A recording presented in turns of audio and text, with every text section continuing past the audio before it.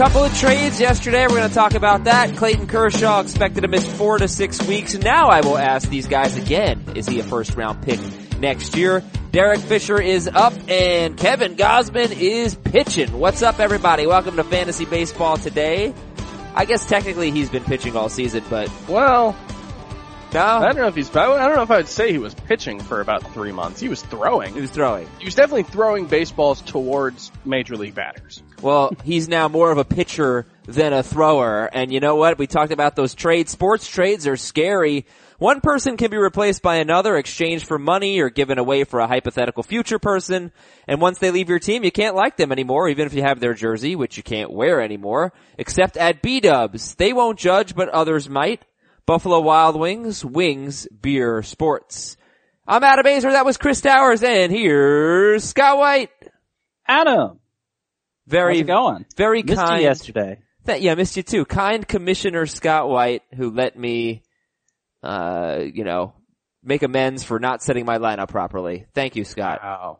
Well, must be nice. I mean, I can't just let your lineup be illegal all week and Sure you can. And you have let him live with the repercussions of his actions. Would have been the treat end of others the way you want to be treated. There you go. That's how I see it. Thank you. And we're going to treat others very nicely here and tell them who to add. Who should they add right now? I think there's a lot of players to add right now, and I'll begin with some of the repercussions of this trade yesterday, the bigger trade, the Royals-Padres trade. Hopefully you finally use this as your excuse to add Trevor Cahill if you haven't already. He's still owned in less than 70% of leagues, despite an elite ground ball rate and an elite swinging strike rate. That is a fantastic combination that could lead to ace caliber results. And now he's not going to get burned by win-loss record, presumably, the way he was with the Padres, because he's with the team that wants to win. That's always a good thing. Yeah. So Trevor Cahill is 63% owned. And just to stay on that trade, should we pick up Brad Hand? Brad Hand, because he presumably is the closer now for the Padres? You could. You could pick up Brad Hand. He's probably got about 6 days left in San Diego. That's the thing. Like, how long is he going to be a closer? I don't imagine any contender would acquire him to be a closer. He has to be the most in demand.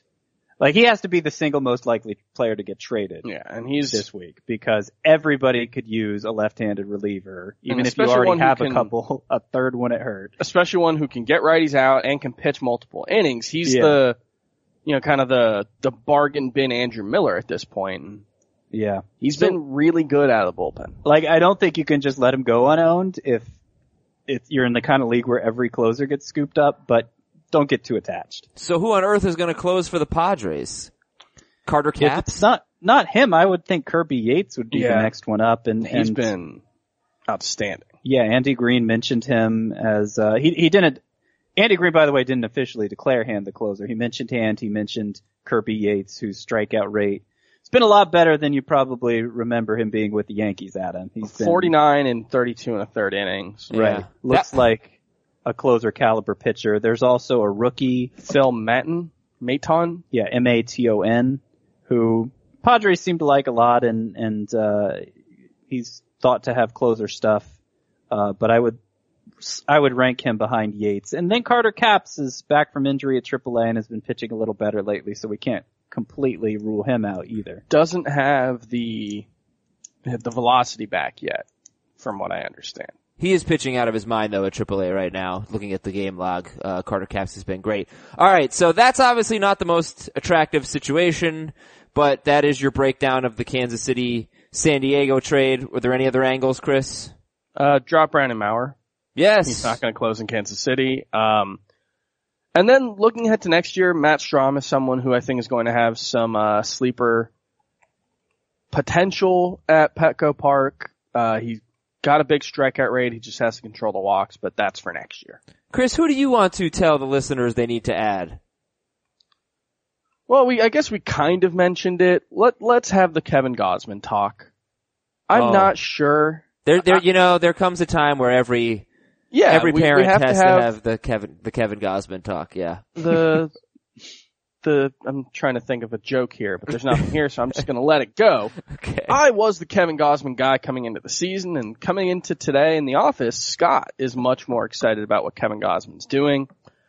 I'm just at the point where he's shown the flashes. The last 8 starts, the strikeout rate, the walk rate have been really good. 57 strikeouts, 42 and 2/3 innings.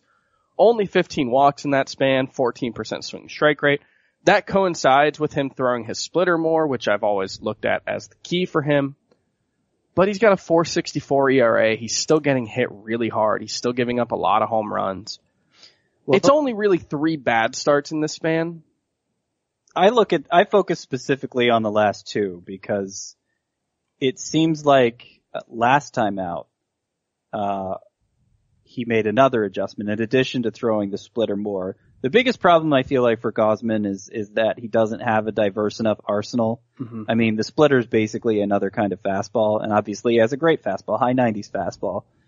So, as a way, I guess, of kind of making up for not having the most diverse arsenal, he began to vary the speed on his fastball last time out. He got 7 swinging strikes on his fastball in that game, which is a high number for a fastball. Not that high. Generally. Not that high compared to last night. Well, yeah, not compared. I was getting there. Let me build up to it. Last night, he got 12 swinging strikes on his fastball. Fastball is not generally a big swing and miss pitch. So for him to get 12 just on it before you factor in the swings and misses he gets on his splitter like he always does, he had 20 swinging strikes overall in this game. Mm-hmm. So I don't know. He has to, stick with that approach. It has to continue to work, which, as scouting reports get out, maybe it's not going to be enough to put him over the top, but at least it's something he's doing different that seems to be getting results. I'm not ready to put him in lineups yet, but 52% ownership, I want to be the one who picks him up and has him on my bench if this does continue. Would you rather own Kevin Gausman or Mike Leake? Kevin Gausman. Yep. Gausman or Irvin Santana? Santana. Yeah, I'll stick with Big Irv. Okay, Vince Velasquez or Kevin Gausman? Gausman. Yeah, I think Gausman. Gausmania over here. All right, let's move on. Here's a trivia question for you. We'll come back to players to add. We'll talk about Alex Bregman. He's 82% owned, but he's killing it. Randall Grichuk has homered in 4 straight games. I've got a Deepesh mode section here, which is all about players in deep leagues, because Deep-esh mode, yeah, whatever. I don't know what. Deepish? Yeah, I don't know why that came to me, but. Oh, the band. The band. Okay. Yeah, you just missed those Nick Tepish references. Oh, was that right? What those were? You don't remember the Nick Tepish craze where it was an opportunity to talk about Depeche Mode all the yes. time? I actually, if you knew Al Melchior, you knew about that part of fantasy baseball. Okay, so anyway, here's a trivia question. Who has thrown the most pitches in baseball this year? Clayton Richard. No. He's given up the most hits. He pitched last night though. The most pitches in Justin Verlander. Correcto! Justin Verlander. I don't know if I should care about that. I remember getting a little concerned earlier in the year about all the pitches that Jacob deGrom was throwing, and that didn't end up being a problem. But Verlander threw 119 pitches last night, 7 innings, had a pretty good start. Yeah, I would say he got a little unlucky with one of the runs on a pass ball and then a sacrifice fly. I won't explain the whole thing, but I think he can be pretty encouraged. But man, he's throwing a lot of pitches, most in baseball. Anyway, Justin Verlander is on an upcoming segment where I give you a name and you tell me if they are must start. And let's just go to him. Is Justin Verlander must start? Yes. Yeah, I think after the last 2 starts, he's back to being that. I was hedging a little bit in roto leagues, even though I still have faith in the skill set. Yeah, okay. I think he's back to being must start. And I'll comment also on the pitches. I think that's fairly normal for him. I'm looked back over the last couple years. He's normally up over 110 more than half the time. So he's a guy who's always thrown a lot of pitches. Justin Verlander is a workhorse. Now, I would say I was watching the broadcast yesterday and they said something pretty interesting. So apparently Verlander has been having a big problem this year with foul balls. Guys are just fouling off a lot of pitches and he's had trouble putting people away. Or even if he does put them away, it's taking longer. And maybe that's why he's thrown the most pitches in baseball. So he looked at some video and I guess he made a mechanical adjustment. Verlander is now getting on top of his fastball a little bit more, throwing a little bit more downhill, something like that. Doesn't really matter. The bottom line is he's trying to figure out why he's getting so many foul balls and made an adjustment recently. Let's see if that helps. Stat of the day from ESPN Stats and Info. Jose Altuve is hitting .507 in July. The last player to hit 500 for a full calendar month was Pudge Rodriguez in June of 2004 with a minimum of 75 at-bats, by the way. Jose Altuve is incredible. He's batting .507 in July. He is the number 2 hitter in points leagues, number 3 in Roto. Chris, say something interesting about Jose Altuve. I think he's hitting like .377 since the 6th game of the season. Right? He started off kind of slow, only had 4 hits in the first, he had 4 hits in the first 6 games of the season. He is hitting .380 in the last 90 games, which just goes to show you how impossible it is to hit 400, because as good as he's been, one little 4 for 26 stretch has dropped his batting average 15 points. You know, he is amazing. I had the 3rd pick in our 14 team points league. I think maybe it was the 4th pick. And I was deciding between Jose Altuve and Paul Goldschmidt, and we did an untimed draft, and Jamie and I share the team. And we really debated Altuve or Goldschmidt, Altuve and Goldschmidt. And we decided to take Goldschmidt. Sorry, Jamie. We decided to take Goldschmidt. It wasn't me. And, I was so pumped about it. But now I feel like a loser, because Altuve has 2.5 more fantasy points than Paul Goldschmidt. What an idiot. Jose only needed 8 hits in his last 2 games to get there. Jose Altuve went 5th in our mock of the first 2 rounds during the All-Star break. So, yeah, what can we say? He's as safe as they come, basically. He's amazing. I mean, second base, like, it's deep. Every position but shortstop and catcher are deep, right? Yeah. But it's lacking in standouts, so I do think Altuve still has a little bit of the position scarcity benefit going for him. He's gonna steal 30 bases and hit 20 home runs again this year. Yeah, he's awesome. So, the big news, Clayton Kershaw is expected to miss 4 to 6 weeks with the back injury. Is he a first round pick next year? I asked Heath yesterday, and Heath kind of hedged based on how long the injury would sideline him. Now it's 4 to 6 weeks. Is Kershaw a first round pick? But you have to remember too, I don't know, Chris may be in the same boat. Like, Heath's a guy, Heath's never gonna take a pitcher in the first round, period. So. But Kershaw did go, 6th or 7th in the mock that we did 2 weeks ago? Yeah, something like that. And, I don't think it changes for me. I mean, it's easy to connect the back to the injury he had last year, but it's a very different injury. One was structural, this is muscular. Last year was a disc issue. This is a muscle strain. Yeah. But I have a hard time thinking they're totally unrelated, and that just goes to my pessimism about pitchers in general. I feel like usually when back injuries pop up, it's a core problem, and there are ways to correct that by strengthening the rest of your core. Like, I'm sure the training staff is all over it. And, I don't think this is going to be, like, we should just assume this is going to be, like, a recurring thing every year. We gotta worry about Clayton Kershaw's back. So but you can't dismiss it. No, you can't. What was his injury in 2014? He missed the beginning of the season. It wasn't a back, was it? That was a weird situation because he pitched opening day in Japan, I think, right? Right. Mm-hmm. Right. It may have been a back issue. I can look that up. It's 3 out of 4 years now that Kershaw's had an injury. Yeah. Well, maybe he needs to strengthen his core. Get on it, training staff. He's not even having that good of a year. Like, his ERA is over 2. It's 2.04. That's like crazy high. Yeah. Back? It was a back issue. Uh-oh. Back it up. Out of the first round. That led to a strained shoulder. Whatever. He's still a first round pick. Okay. I mean, the thing is, like, even if he makes 25 starts, he's probably first round material still, right? Yeah, probably. Because in categories leagues, he basically carries you in 3 categories. And, how many pitchers are going to make more than How many pitchers are going to throw more than 160 innings or whatever he'd end up with 25 starts anyway? I know Scherzer's come close to his ERA and WHIP, and I guess Sale and Kluber probably aren't far off either.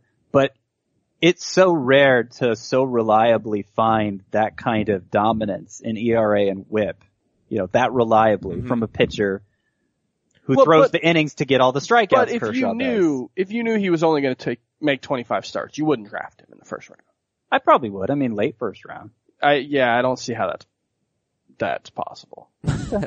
Well, you put him in your queue, and then when your turn comes up. All right, so obviously there's a good chance he doesn't, so that's kind of a hypothetical situation anyway. Kershaw out 4 to 6 weeks. Hopefully, they can be cautious with him, obviously. Hopefully it's not longer than that. Hopefully he dominates when he comes back. We talked about the Kansas City trade. How about Atlanta trading Jaime Garcia to the Twins? Jaime Garcia value up, down, or the same? Same. Okay. George Springer left with a sore quad. He's day to day. As of now, not expected to go on the DL. The Astros called up Derek Fisher. They may have done this even without Springer getting hurt. And Fisher had a pretty darn good cameo. 278, 2 home runs, 3 walks, 5 strikeouts in 5 games. And he did not have any doubles, but still, he had a .611 slugging percentage in 5 games. And Fisher is 22% owned. Do you think he will play every day? I think there's a chance he does. I forget which Astros beat writer I was reading, but they wrote there's a chance he stays for good this time. And this was something I was a little surprised they went with Colin Moran when Carlos Correa got hurt instead of Fisher, since obviously Marwin Gonzalez is moving from left field back to the infield. They had a free outfield spot where they could play Fisher, and AJ Hinch said it was bittersweet when they had to send Fisher back down after he had that good cameo. Who did they send down for Fisher? They sent down a pitcher. Okay, so Tyler White is still there as well. Yeah. And he's been playing second and short in the minors, so that gives them the flexibility to, potentially keep Derek Fisher in the outfield and use Tyler White as the kind of do-it-all infield guy. Yeah, that's true. That's true. And Fisher, I feel like, has the kind of skill set he could make an impact, kind of like what we've seen from Tommy Pham in a best-case scenario. Had a .318 batting average, .967 OPS at AAA, some base stealing ability, walks a fair amount. So we need to see if he's playing every day, but if he is, I think even at a deep position, there's a chance he could make a fantasy impact. All right, that's Derek Fisher, 22% owned for the Houston Astros. Johnny Cueto could throw a bullpen session today, and Justin Bour is likely to go on the DL with an oblique strain. Boo! Now, I buried the lead. We'll get to this a little bit later, but I need to tease it. We got an awesome edition of Team Name Tuesday, all Rafael Devers team names. So, including this one, which... he better be good. I'm just gonna go ahead and give this one here. Let's see. It is, oh, come on. Oh, it's from John in Boston. Yaz Devers money, Rafael problems. How great is that? I wish Heath were out here to defend the worst team name in team name history. It's just as reasonable as the actual one, I think. Yeah, pretty much. Okay, Monday standouts. We got a closer to tell you about, a new closer perhaps. But first, Alex Bregman, the new shortstop, is 82% owned. And you may not have noticed, but in July, Bregman is hitting .328 with 2 home runs, 3 steals, 19 runs scored in July. Remember, we had the All-Star break in July too, and 10 doubles, also 10 walks and 10 strikeouts. So, look, it looks a lot better now that he finally, he hit his second home run. He hadn't really hit a lot of home runs, but a lot of doubles this month for Bregman. Batting .328, same amount of walks as strikeouts. Is this the start of something, a strong finish for Bregman, or is it too soon to make that conclusion?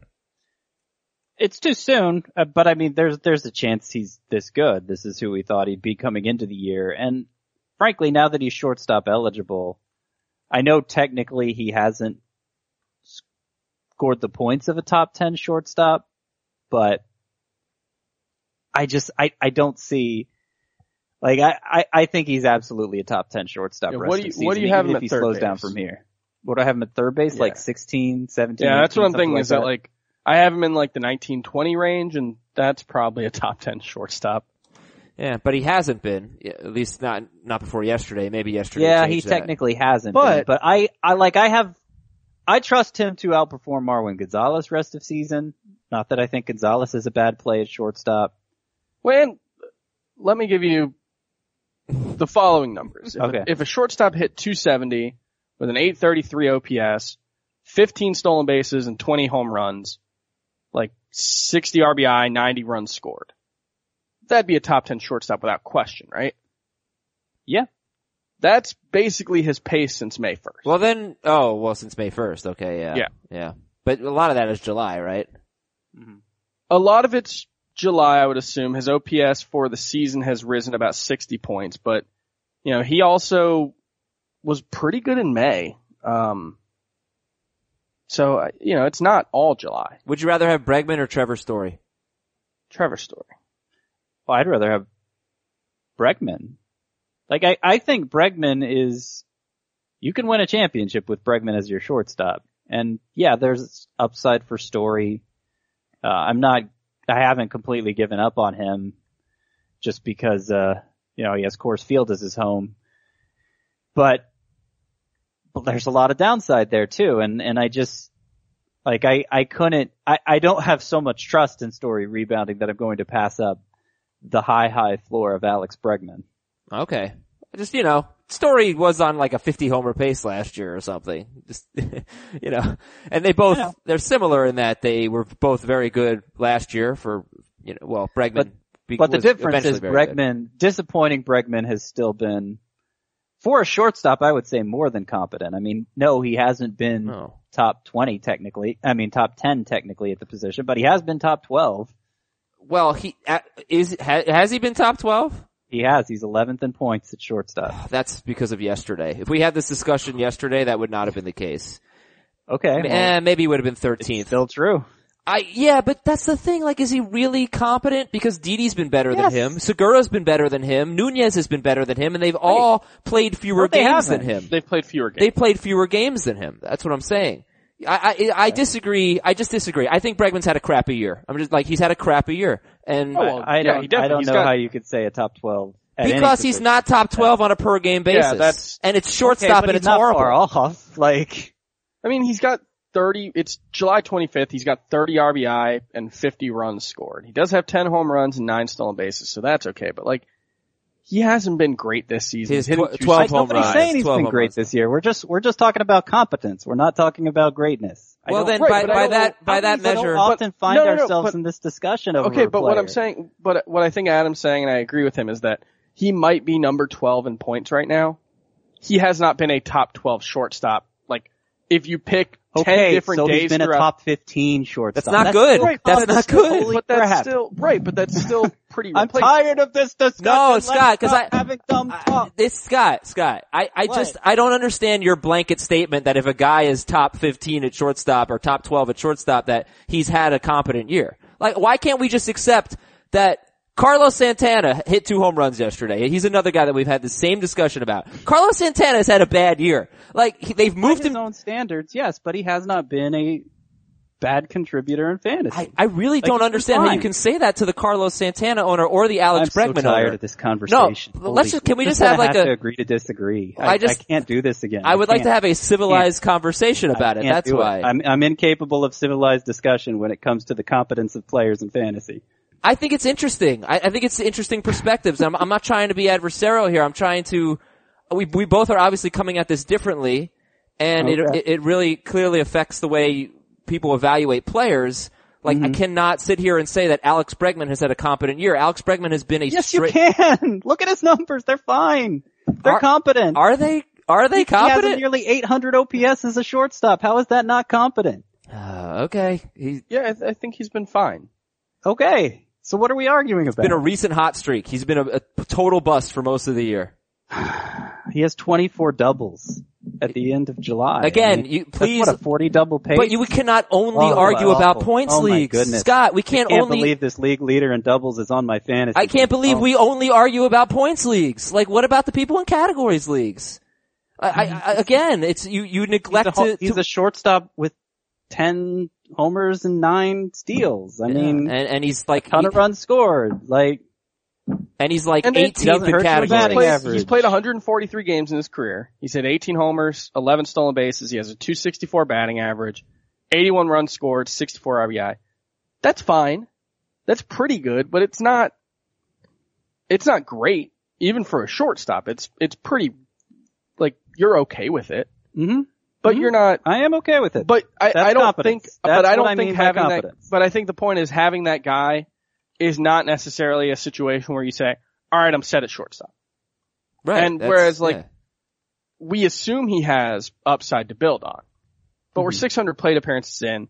The batting average hasn't gone where we hoped it would be, despite some pretty good strikeout prevention. So But it is now. it's 265. I know, but seems to be picking it up.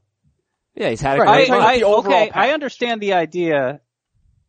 I'm not necessarily set at shortstop with Alex Bregman there. I think when you factor in the upside, maybe that puts it over the top. Like, I see it. Would you say Jed Jerko's been competent this year? I think Jed Jerko's been better than him. Yeah, Jed Slight- Jerko's been competent, sure. Yeah. I mean, Bregman's actually, in points leagues, he's outscored Jerko now, but, Bregman's been fine. I don't think there's, like, if anything, he's going to take a step back from what he's done this year, so I would absolutely be looking to upgrade from Bregman. Marwin Gonzalez, same thing. From Jerko. No. You'd be looking to upgrade, from Jerko, yeah. Mm-hmm. Yeah. Like, I don't know. All Yeah, right. I think All right. Bregman's fine. Okay. That's what I want. But to say he's fine right now, he's fine as your shortstop going forward is different than he's been fine all year long. Right, his overall numbers are fine. He has not been if you pick out 10 random days throughout the course of the last 100 during which the season has taken place, he probably has not been a top 12 shortstop at that specific moment more than a handful of times. Yeah. But has he been so far off? At shortstop, Been really worth. well, he's also hasn't been your shortstop until last week. Yeah. Or this Yeah. week, actually. Sure. He can be useful moving forward. He has not been very useful this season overall. Yeah. Okay. All right. Let's move on. I'm glad we found clarity there. I think we kind of did. Randall Grichuk is 28% owned. He has homered in 4 straight games. How much? The Kevin Gausman of hitters. How much of a must-add is Randall Grichuk? I mean, is he going to get sent down next week? Like, are we sure that's not going to happen? It's Randall Grichuk, He gets blazing hot. He gets freezing cold. Like, you guys have had this discussion on the football podcast a lot about consistency because Heath just views things differently. And, he talks about how consistency is not predictable. That, you should look at the overall numbers, not the way they're distributed. And, that makes a lot of sense. But then you look at like Randall Grichuk, who's just never been consistent. And it doesn't seem random. Like, he's the kind of guy that they talk about, like, he needs to go down and fix something. And then when he fixes that thing, he looks really good for a while. And maybe it's just that he runs into a couple of fastballs every couple of weeks, Like, it's really hard to say, but at this point, it's hard to get excited about this guy. All right. So would you rather have Nick Williams or Randall Grichuk? I think I asked Heath yesterday and he said Grichuk, I think. I'd rather have Nick Williams. Okay. And Anthony Swarzak got a save yesterday, and Rick Renteria, I believe, said, we're just going with the guy who's pitching the best, and that would be Swarzak, and Clippard. I don't know why they weren't doing that. Clippard. I don't know failed. why they came out and said Clippard was going to get the saves. Yep. Because Swarzak was pitching better. Yeah.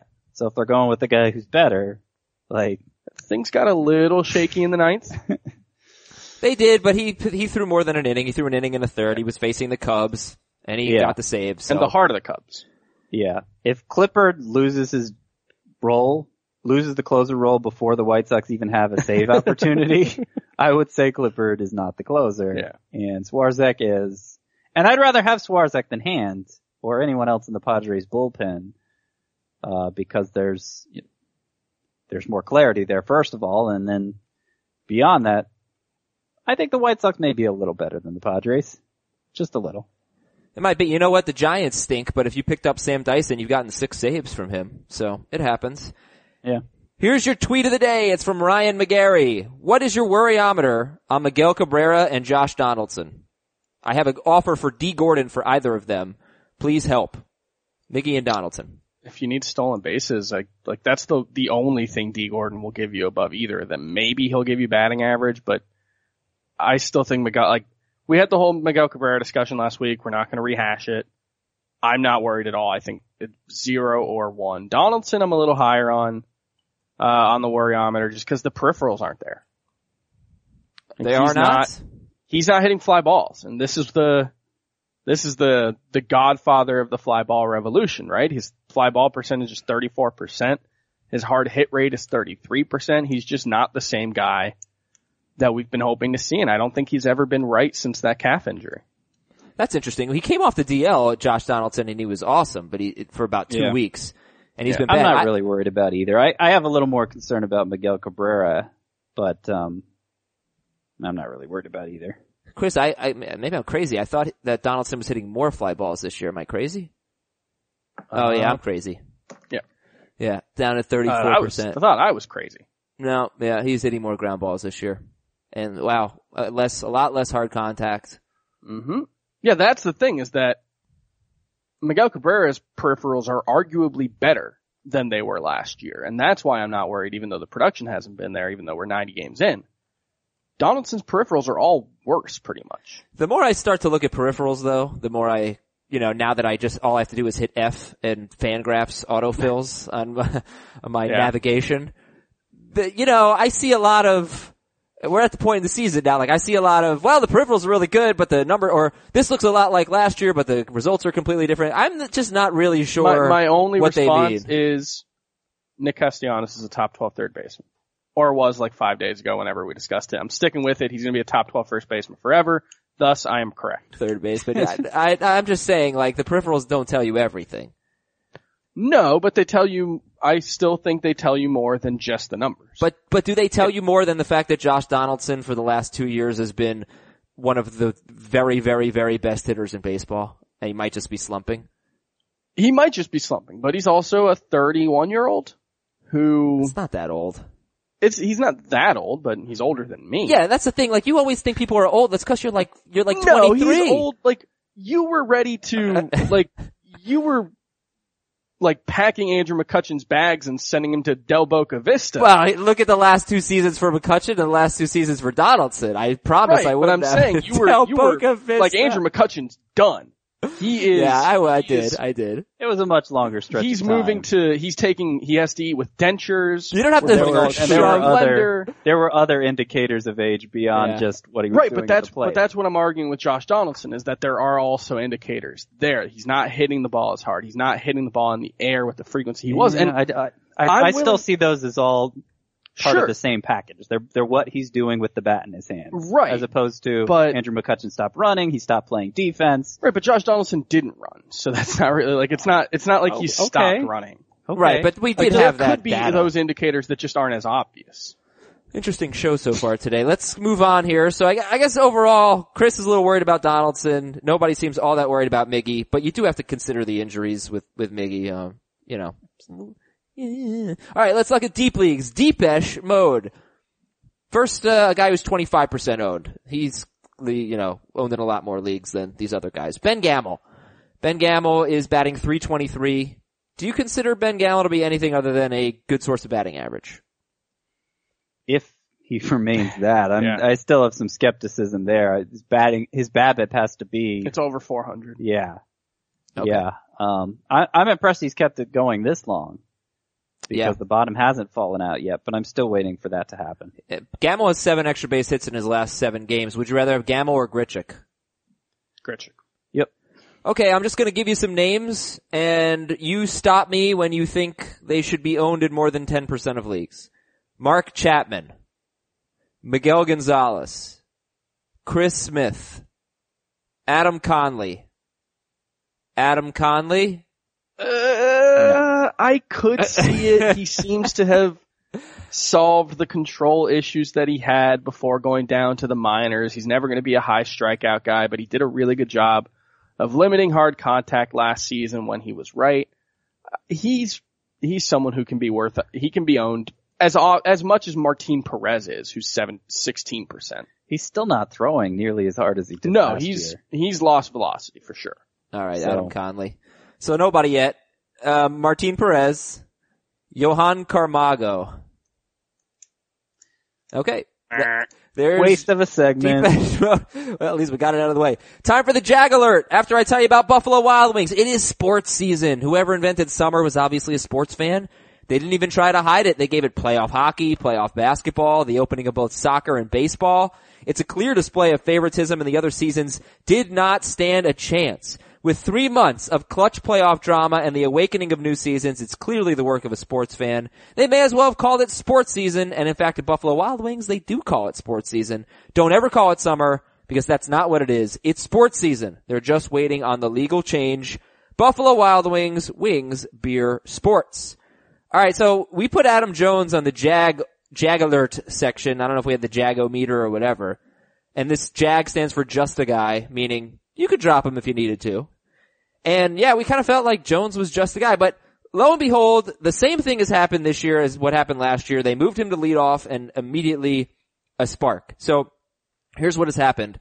Adam Jones, last season, he had a 639 OPS on May 27th. So about 2 months into the year. They moved him to leadoff.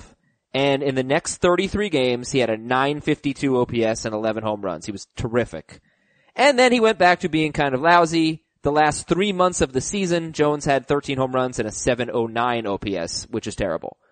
Now, Jones homered again yesterday. That's 4 home runs, and he's batting like 500, or around 500 in his last 7 games. And entering yesterday, he was batting 326 in 10 games with 3 homers as a leadoff hitter. So, question, long-winded question, is Adam Jones a Jag, or is he worth owning in the 96% of leagues that Jones is owned in? I think he's more a Jag than not. I just don't see in a year where everybody, 20 home runs is the expectation. A lot of players are going to hit 30. Home runs are just such an easy asset to come by, and that's really all Adam Jones provides. He doesn't get on base enough to score runs. He's not really a useful source of batting average. For points leagues, he doesn't walk at all, so he's not winning on peripherals. He's just, when he's hot and hits a lot of home runs, you want him in your lineup. And when he's not, you can probably do better. I think there's more upside with Domingo Santana. I think there's more upside with Tommy Pham for sure. This is just a guy that we're going to look up at the end of the season, and he's going to have 27 home runs and 85 RBI and 86 runs scored, and we're just going to be like, he wasn't that good. No. And that's kind of what happened last year. Yeah, but his batting average isn't good anymore. He doesn't steal ever. And if you play in an OBP league, God help you if you own Adam Jones. I think he's just a guy. How about Matt Kemp? Matt Kemp in his last 43 games is batting .224 with a 592 OPS. He's another guy who goes through stretches, but this is pretty bad. Is Matt Kemp a Jag? I think he's basically in that same class as Adam Jones. I do think that's a little better than a Jag. Because there are times when you're genuinely excited to have them in your lineup, but I don't think either are must start anymore. And in shallower leagues, I don't think, even a 3 outfielder 12 team league, I don't think either is necessarily must own. And he had that hamstring injury in mid-June, and he's hitting 210 since then, as well. He missed 3 games in a week span. The big thing for me, though, is his batted ball profile. He's a guy whose batted ball profile changed last year, started hitting a lot more fly balls. Now he has a 27% fly ball rate, which is better than Christian Yelich, but probably still one of the worst or one of the lowest in baseball. Mm-hmm. So it's really hard to hit for power when you're doing that. Well, so Kemp, I don't know. Is it a stretch to say? It's a stretch. I was going to say maybe the struggles coincided with Freeman's absence, but that's stupid. But he did hit 35 home runs with 108 RBIs last year, so he's somewhat of a Jag, but is Matt Kemp maybe a buy low? No, not interested. Maybe in the most technical sense, the way he's been recently is not as good as you expect him to be over the long run, so maybe you can buy low on him, but I don't really feel like he's a game changer. Okay. Jackie Bradley is 89% owned. Last year he was the number 14 outfielder in points leagues, number 15 in Roto. And this year he is struggling, batting .268 with only 12 home runs, 16 doubles in 83 games. He was on a nice little hot streak though, just before the All-Star break. 51 games, in fact. He had a .321 batting average, 10 homers, and a .976 OPS. So Jackie Bradley started off terribly. And he's a very streaky player. First 20 games, terrible. Next 51 games, great. 12 games since the All-Star break. .465 OPS, 1 walk, 19 strikeouts. So he has been ice cold since the break. Is Jackie Bradley Jr. a Jag, or would you regret dropping him? He's better than both Matt Jones, Adam Jones, and Matt Kemp. And Matt Jones, for that matter. And Matt Jones. Okay, thank you. Is he even in Roto leagues? Like, do we expect him to homer at the same rate as those two? Yes. Yeah, I think he's a legitimate 25 to 30 homer guy, and I don't think the other two are at this point. Oh. Well, Adam Jones you think is. I mean, he already has 19. Yeah, Adam Jones just, he's, not to go here again, but I think Adam Jones is one of those guys who's gonna finish 32nd. And I've made this argument about Eric Hosmer, and he's kind of disproved that over the last month and a half or so, but he's someone who will finish 32nd in outfield, but actually be the 45th best outfielder or something on any given day. And just the numbers are going to be there because he plays every day and he's batting leadoff now, and he never walks, so he's just going to get a ton of at-bats and rack up counting stats. But on a per game basis, he's very replaceable. And I don't feel the same way about Jackie Bradley. Okay, lovely. So let's look at the double dongs from yesterday. 3 guys. Giancarlo Stanton, who I believe is now tied with Aaron Judge for the Major League lead in homers. And in his last 16 games, Stanton has a .339 batting average and 11 home runs. And he is slugging almost 1,000. His OPS is 1401. He has 4 multi-homer games in the month of July. Yeah, Stanton is on fire. Hunter Renfroe is 43% owned. I don't think we care about his 2-homer game, right? I think he's maybe a little bit under-owned, but all he gives you is batting average, or home runs. And Carlos Santana is now the number 16 first baseman in points leagues, number 29 in Roto, 241, 12 home runs, 52 RBIs. And, he's Santana, just kind of a bad version. And I think the number 16 ranking at first base in points leagues, that's with a little bit of bad luck. Yeah? For Santana? Because the home run to fly ball rate's only 11.4%. For his career, it's 14%. Last year, it was 17%. I think he's got room to grow. Okay. Yes, he does. Oh, yes. Thank you for that, Chris Towers.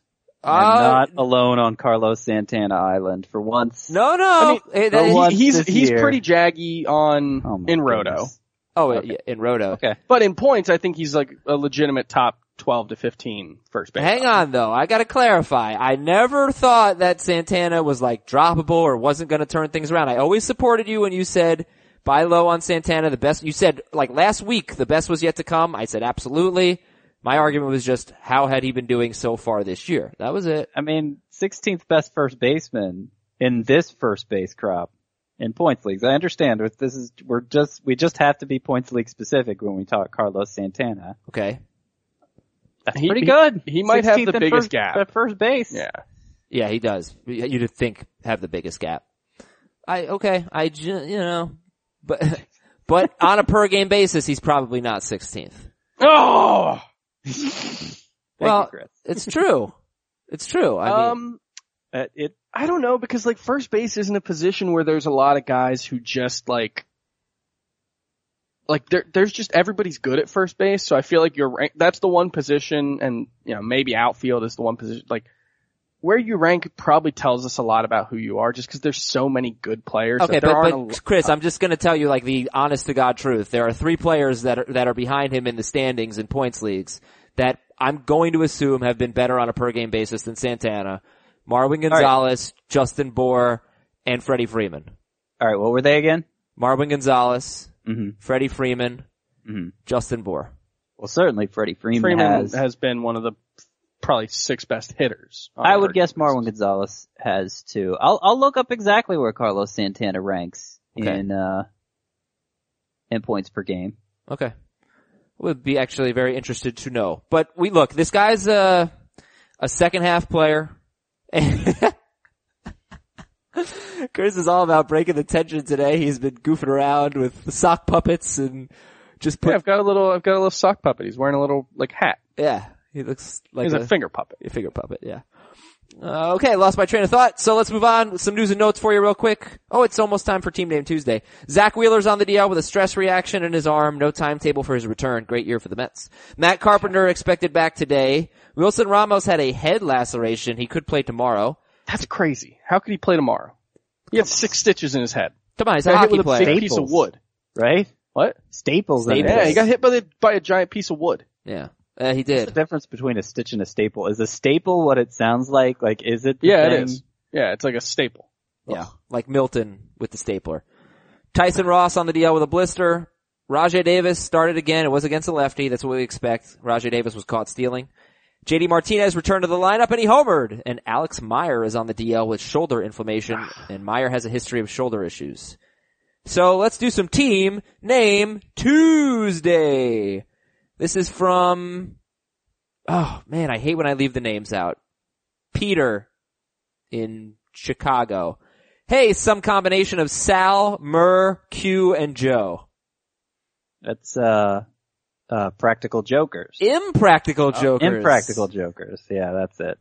Never say, That's like yeah, go ahead. my favorite show to watch when nothing's on because it seems like it's always on. You're And it's 100% right. Yeah, Always True good TV for a plays laugh. nothing but Impractical Jokers until March. Yeah, you're right. That was the first show that my wife and I ever watched together, actually. Aww. Yeah. Oh. Anyway, these are all Rafael Devers team names, so never say Devers. Yep. That's pretty good. From Keenan, the Red Sox need to leave it to Devers. Sure. I think it works. Written out, it works. Yaz Devers money, Rafael Problems is the winner so far. Fantastic. Mike in Riverdale, New York, the Devers in the details. Sure. That's good. Tyler from Minneapolis, the Devers ending story. Yeah, that's very good. And Steve wants to reclaim Enter Sandman from Mariano Rivera, and he says, we're off to Devers land. Good. Good, good. Ugh. I don't know. I don't love any of these. Sorry, guys. I'm trying to think it's not of one, easy. and I don't know where to go with this one. So I'm just gonna leave it. Something about like endeavors? Yeah, that could be. Maybe that could work. So never say Devers, leave it to Devers, Yaz Devers buddy, Rafael Problems. The best one. The Devers and the details, the Devers ending story, and we're off to Devers land. I'm gonna give it to, leave it to Devers, even though it doesn't rhyme with Beaver. I'm gonna give it to that one.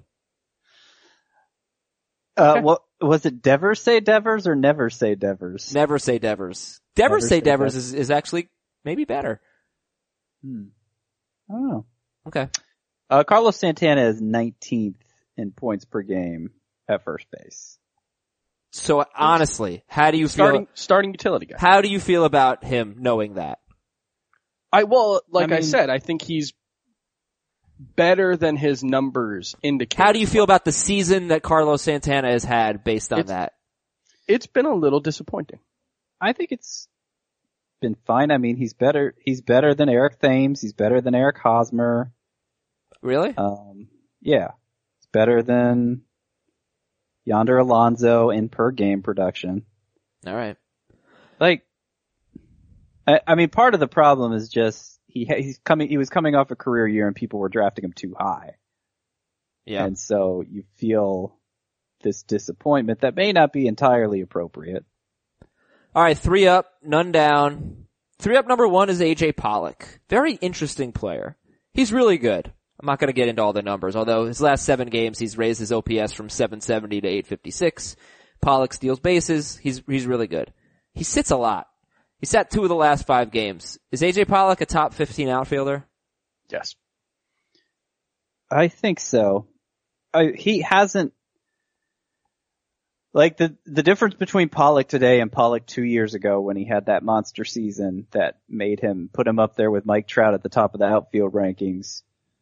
That was a different offensive environment that wasn't so home run dependent. He hasn't really homered at a rate to keep up with the way everyone else has begun to homer more around him. So I think he's borderline top 15. I will say he's played 53 games, so that's basically a third of a season. If you give him, you just multiply all his numbers by 3, 15 homers, 42 stolen bases, 114 runs, 64 RBI. That's pretty fantastic. But I can't even begin to accept that because you have to take 40% of that away. Well, I don't know about that, but he sitting recently 2 of the last 5 games, like before the All-Star break, 2 of the last 5 games, and there is a reason for that. They're trying to keep him healthy. So it's almost like, like Scott, you always kind of say that a guy who sits against lefties is barely mixed league relevant. I feel like it has to be brought up with AJ Pollock, cause they do sit him. I mean, it doesn't go as far as he's not mixed league relevant, of course. Sure, of course. But it does hurt his overall value. And that's part of the reason why I do believe fantasy points per game are a better indicator of talent and relevance than just straight fantasy points. But there are sometimes reasons why a player doesn't play as many games as another player. Yeah. And, that is worth bringing up for Pollock. But you understand my point about home runs. Like, if he's on a 15 homer pace compared to the 20 something homers he hit 2 years ago, and everybody else is homering more, that brings Pollock down in relative value, even if he is completely healthy and playing every day. All right, 3 up numbers 2 and 3. Chris Taylor and Scooter Gennett. Do you buy them?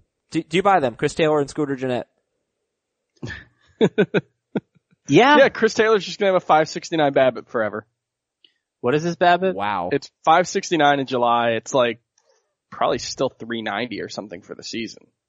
Like, I feel like I can't just keep dismissing Chris Taylor.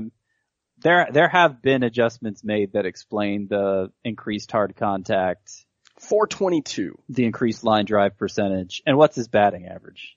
318. Yeah. I mean, the batting average is going to have to go down, but I think the power gains are enough that he's still going to be a useful fantasy option. Like, what is his ownership now? I think is 78%. Mm-hmm. I don't think that's over-owned. He's multi-eligible. Yeah. He changed his stance in the offseason in a way that seems to generate harder contact. So I think there is some legitimacy to what Chris Taylor's doing, and I'm not just going to write him off anymore. What about Scooter McGavin? Scooter McGavin. Scooter Gennett is, they basically stopped playing Jose Peraza. Yep. I think Gennett started 7 straight, including 2 against left-handers. He's homered in 2 straight. I don't think his line is 100% sustainable, but there's enough need at second base that I don't think his high 70% ownership is over-owned either. I think he's getting to be appropriately owned now. So, who's on the show tomorrow? I think Chris and I, again. I really think it's so interesting that there have been a number of hitters who have come out of nowhere this year. Some of them have kept it up and some of them have not. Like Jed Lowry hasn't really kept it up. Kevin Pillar didn't keep it up, I guess you could argue Justin Bour didn't keep it up either. He'd been pretty cold. Maybe that had something to do with his first DL stint. I don't know. It's really interesting because this is sort of an era where like Justin Smoke happens. Scooter Gennett happens. Scooter Gennett, since the 4-homer game, not even counting the 4-homer game, has an OPS over 1,000 in 36 games. So I don't know. Maybe it's something worth exploring. Is there something that's making it sustainable for some people and not, like, how do we know when it's just a slump and we ignore the history? How do we know when it's Justin Smoke? It's really fascinating to me. And maybe we can explore that tomorrow. Let's move on. Are these guys must start? Kyle Hendricks. Not yet. Nope. Justin Verlander. Yes. Yes, sir. How about, who's next? James Paxton, yes. Without question. He's amazing. He's gonna end up, if he stays healthy, he's gonna end up throwing 170 innings of a mid to high 2s ERA with maybe 200 strikeouts. He's fantastic. James Paxton. Garrett Cole, must start? Yeah. Yeah, 2 earned runs or less and 8 of 9, I think. How about 8% swinging strikes, though, in his last 8 starts when he has a 3.04 ERA? I wish he was better. Yeah, but he's good enough to start every week. Is he sell high, Garrett Cole? It depends what you can get for him. Yeah, it depends if it's Like, honestly that's- high. Like, Because he's got the 4.12 ERA for the season, I'm not sure anybody's going to give you more than he's worth. But if I could get Johnny Cueto for Garrett Cole, I would do that. would you? Yeah. Interesting. Cueto's is on his way back and says it's not a true blister that he had. And I have a lot of faith in Cueto. This is the issue with the fingers he'd been pitching with since May. So I think it's excusable, some of the issues he's had this year, especially the control problems recently. But, I don't think that's high enough to sell Cole. I don't see that as a genuine sell high. I think it's at best an even swap. And, based on the way Cueto's pitched this year, it could be worse. And Eduardo Rodriguez, is he a must start? Not yet. Not yet. And his velocity's been a little down since coming back. But if you believe in the breakthrough he was having before, he deserves your patience now. Yeah, it was one bad inning for Rodriguez. You don't like he's been walking some batters since coming off the DL, but, one bad inning and Hanley Ramirez made a pretty below average play that cost them a run. So, not terrible. Well, it wasn't, look, they hit a ground ball to Hanley Ramirez. Runner's coming home from third. He should have been out. He didn't make a very good throw. I'm just gonna say. Yeah, that'll happen when Hanley Ramirez is playing in the field. Yeah, So, Hanley Ramirez is starting to play in the field against lefties with Chris Young DHing and Mitch Moreland sitting. Surprisingly good starts yesterday. Do you care about any of these? Josh Tomlin, Blake Snell, Francisco Liriano. I'm happy to see Blake Snell pitch well. I'm happy to see Blake Snell get out of the fifth inning. I've been saying all season, the light's gonna go on for him at some point. And it's just a question of whether you have the patience to ride through it until it does. And I'm not sure this was that moment. I mean, he only had 4 strikeouts, so it seemed like he sacrificed something to get there. But, step in the right direction. Okay, in order to try to get to some emails, it's going to be tough. Let's see how quickly we can go through today's games. Carlos Rodon at John Lackey.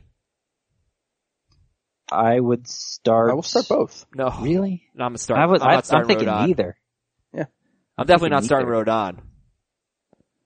Cubs have been just killing it lately. I'd be more likely to start Lackey, but first start back from the DL, I'd rather not. Is this his first start? I thought he made a start. Am I crazy? I think he made one start. Oh, did he? Okay. Yeah, and I thought it went pretty, 5 innings, 1 run, 1 strikeout at the Braves. All right. Okay. Next game. Come on, Scott, I was at the Braves. How'd you not get that? Charlie Morton, Nick Pivetta. I'd start Morton against the Phillies. Yeah. Zach Davies, Edwin Jackson. Nope. Somebody picked up Edwin Jackson in one of our leagues. Are you crazy? No. Don't do that. It's that 40-team NL only league we've got. No, it was the podcast points league, I think. Wow. Don't do that. Yeah. Don't really, pick up really Edwin Jackson. Spamming the 2-star pitchers there. He must be a 2-star pitcher next week because they picked him up this morning. He was, this morning? Yeah, I think so. Am I insane here? We're not getting the emails today. Am I insane? Let's play the game. Is Adam insane? No, he's not. Edwin Jackson was picked bad up. Move. Who could? Yeah, would not approve that move. Who could? Shaming him. This team have thought they were picking up that spells his name similarly to Edwin Jackson. This is a first place team, by the way. I'm coming for you, Maybe Coco stunting. Crisp. Okay. It's like him, high stepping into the end zone. I've got more, more games to get to here, and I've gotten off track. This is a tough one. Luis Castillo at Jordan Montgomery. Jordan Montgomery's been bad for about 5 starts now. I'd be more willing to start Luis Castillo. I would too, but I think I'd start both. Castillo I think is a must, but Montgomery. I'm still worried just because I've been so high on Luis Castillo, and there's going to be a bad start at some point. It happens for everybody. I don't know that he hasn't already gotten it out of the way though, with all the walks and everything. Sorry, sorry. Sorry. Just, we're at an hour. Castillo, Montgomery, they're dicey. Okay. Sonny Gray, we're gonna start him at the Blue Jays against Valdez, first initial C. What is his first name? Cesar. Good job. I wouldn't have gotten that. So don't start Valdez, right? No. And, keep an eye on Sonny Gray. If he starts giving people hugs during pregame warm-ups, you probably want to sit him. Wade Miley, Jacob Faria. Start Faria. Duffy and Fulmer. Start both. Yep. Jesse Chavez and Clevenger. Start Clevenger. Yeah. That's it. Dan Straley, Cole Hamels. Start both. Yeah. Straley is bad on the road. Yeah. All right. John Gray at Lance Lynn. Start both. It's away from Coors. Fultonevich at Taiwan Walker. I will start both, but I'm very scared of starting Fulte against the Diamondbacks. Yeah. Why are you starting him then? Because he's been good recently. Seth Lugo at Yoelish Chacin. I will start Lugo. Yeah. Definitely. I'm starting both. I'd start both. Barrios at Maeda. We'll start both. Yes. Yeah, Barrios you're cool with? Yeah, I'm cool with that. For sure. Drew Pomeranz at Felix Hernandez. I'll start both. And start, sorry. Okay, yeah, we'll start both. Was hedging on Felix, but that's fine. Tyone and Bumgarner we're gonna start. It's time for me to make my bold prediction. Yoelish Chacin will be better than he will be a top 5 pitcher today. Out of 30 pitchers, Yoelish Chacin will be a top 5 pitcher. Okay. I'm the best. Very bold of you. Gosh, I'm so fun with these bold predictions flying all over the place. Zany. Is this kind of like Bonanza in football? No, I got the last one right, so. Okay. I think it might have been about Yoelish. I think it was. It was Yoelish Chacin will be better than Jamison Tyone last time they pitched. Nailed it. See ya!